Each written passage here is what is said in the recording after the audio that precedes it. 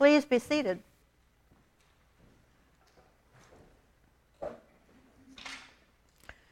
So as you noticed, I'm not Julia. My name is Gigi Connor. I am, some people call it supply clergy. I think now some of us are calling ourselves freelance. I moved here from Florida just 2 years ago next month. Bought a duplex with my daughter. She has one side, I have the other. We're on Magazine and Felicity. As we're moving in, I said to her, my side doesn't have a kitchen. And she said, that's because you don't cook, Mom. And that would be true. I have to tell you, I love New Orleans, so I'm in, not Rouse's, but Bromart shopping. And this man comes by, and we're standing in front of the frozen food section. And he said, boy, it's really confusing. I said, yeah, it is, if you can't find what you want. And he says, well, I always get frozen food and microwave it. And I said, I do too. And he said, what? You're a woman and you don't cook? I said, yeah, that's right. And he says, well, I'm looking for a woman who cooks. And off he went. I didn't know he was shopping.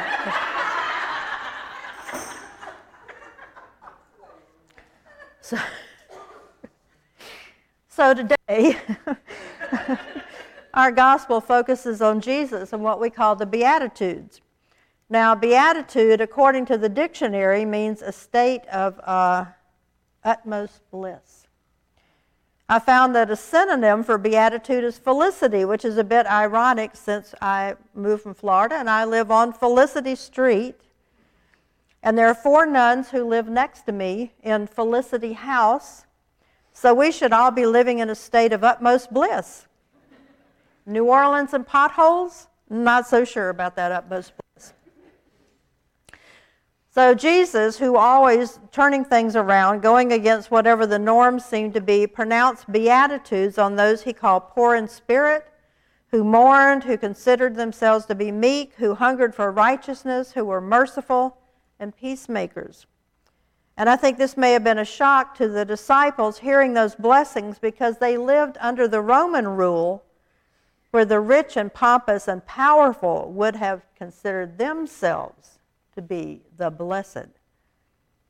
There's always a truth to be found in Scripture, and through reading and asking questions and thinking, talking to others, we often come to a different truth than what we first thought.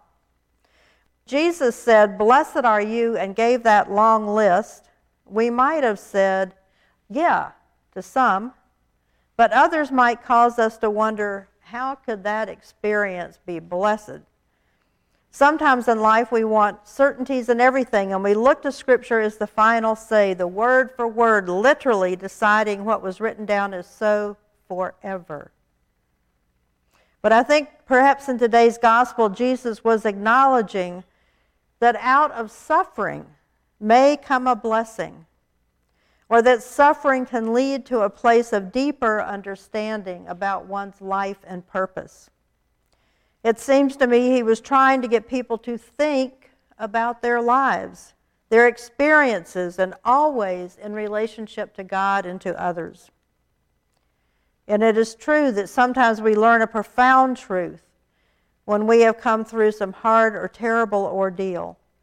A truth that often leads us to realize that God has been with us, has carried us and strengthened us and loved us, even though we may not have recognized it at the time.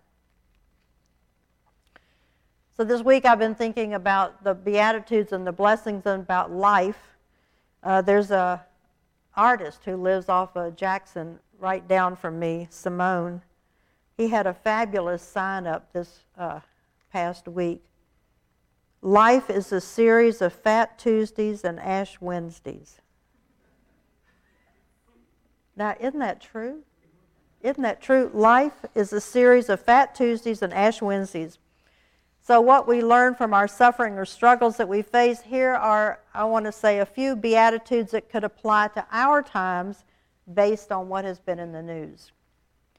Now, years ago, several religious leaders from different faiths wrote an open letter to Congress about the care of the poor, saying, As a country founded on religious freedom and equality, we must remember what the faiths actually call us to do for people in need, and the task is to legislate it so that it can become a reality, not just in word, but in actions.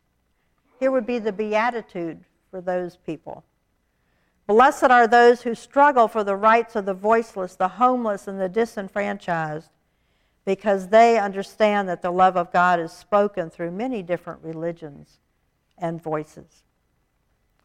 Currently, we see in the news there are protesters, brave protesters in Iran and Afghanistan and other parts of the world where people live in deep oppression and fear.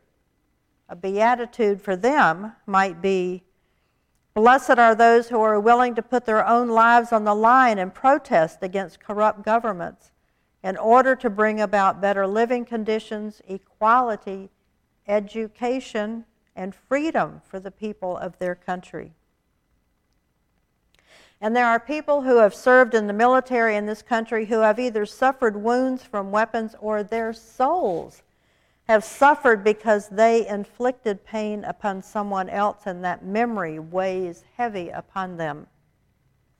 Blessed are those who care for the wounded, who help to bring people back to a place of wholeness. So the Beatitudes, the blessings, are not confined to one page in Scripture forever. The situations in life keep changing. The world keeps changing. We keep changing. In today's gospel, Jesus is not saying, here's the manual, here's the DIY, do-it-yourself book for making yourself a happy, fortunate person. He's not saying what we might be inclined to think, that those who are blessed are people who have tons of money and lots of power, determination to succeed, and because of that, only because of that, they are loved. He is saying the opposite. Those who are blessed might not even be seen by others who encounter them, might not be appreciated for the work they do, might not be held in high esteem because they don't go around patting themselves on the back all the time, or they might be struggling because they have no place to live, which is one of the first things a person needs in order to be on a journey to wholeness.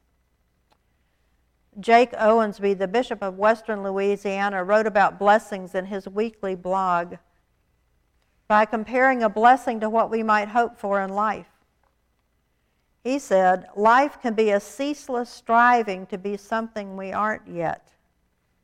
The problem is that you never really arrive so long as you believe that being lovable is something to strive for and achieve. I had to really think about that sentence.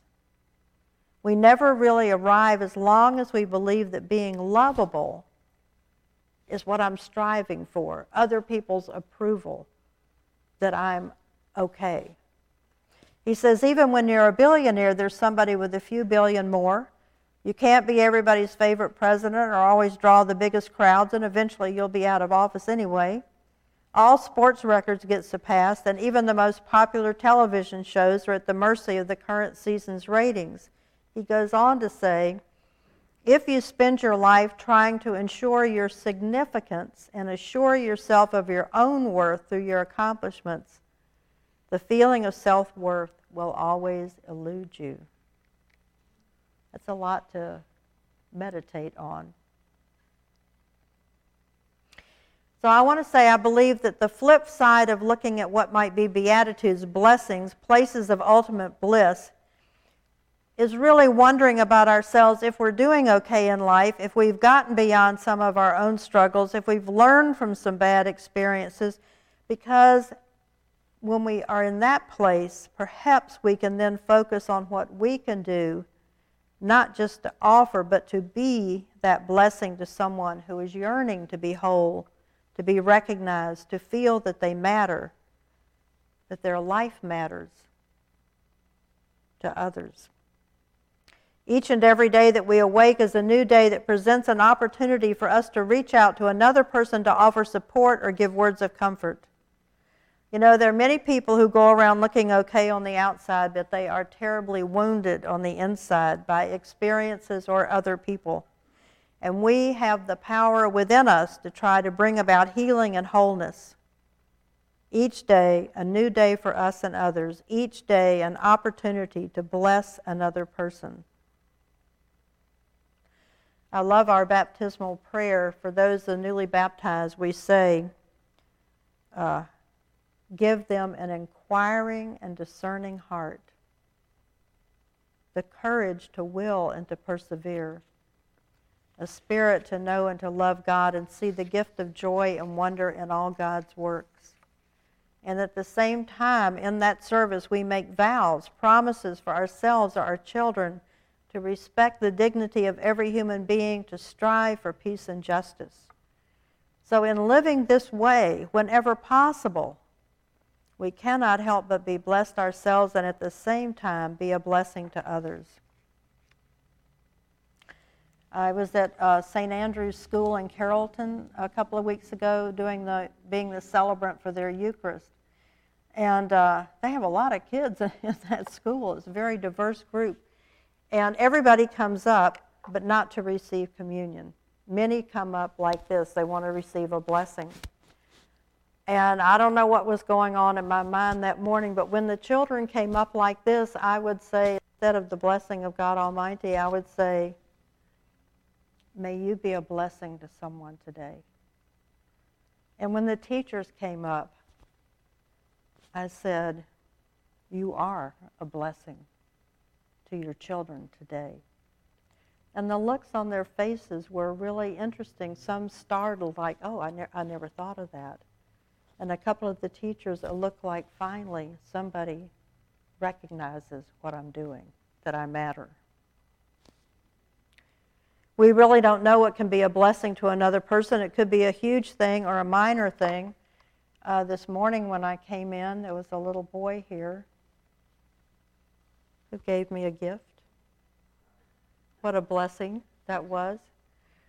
In July, there was a mention on the news about two brothers who had come from Sierra Leone from an orphanage, from a very hard life, and they had been adopted by a family in North Carolina. And one of the boys, his name was Abraham, and it was his birthday. He had never celebrated a birthday in his entire lifetime.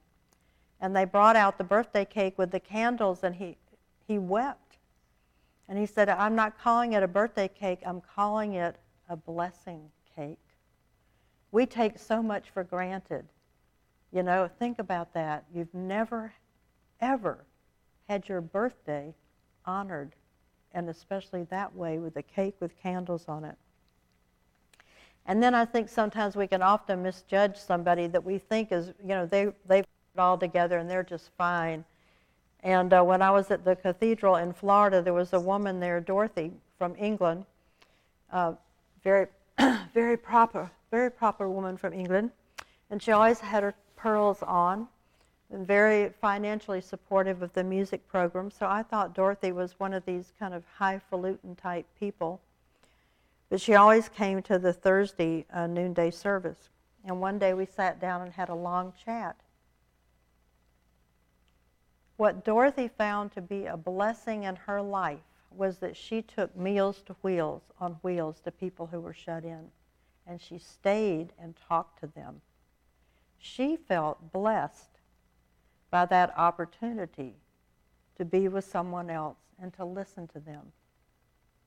I'm sure there was another blessing going on in those occasions where the person that she visited felt blessed by what she had to say. I see in the service today that at the peace, rather than saying the peace of the Lord be with you, we are encouraged instead to say, I see the light of Christ in you. Isn't that the same really as saying, you are a blessing? You are a blessing, and it shows. You matter. So I think this is how the Scripture stays alive for us today. What was written thousands of years ago has not changed, but we have. And we pass through these different stages of our lives, including spiritual development. We hear and we interpret Scripture out of our own experience, using reason and tradition in the process. We read what Jesus said. We ask questions. We discern the times in which he lived and how people were treated and how he showed love to so many people through his words and actions. And people followed him. They acted like him. And the church was formed. May we continually grow in our own lives, always building new space in our hearts, always seeking the goodness of God. You know, in the absolute for confession, that is in there. May the goodness of God reside in you. I notice that you use the lift every voice and sing. In that hymnal, there's a hymn called Make Me a Blessing. Make me a blessing, make me a blessing. Out of my life may Jesus shine. Make me a blessing, O Savior, I pray. Make me a blessing to someone today. May that be our mantra, perhaps, for a few weeks when we get up in the morning. Make me a blessing to someone today.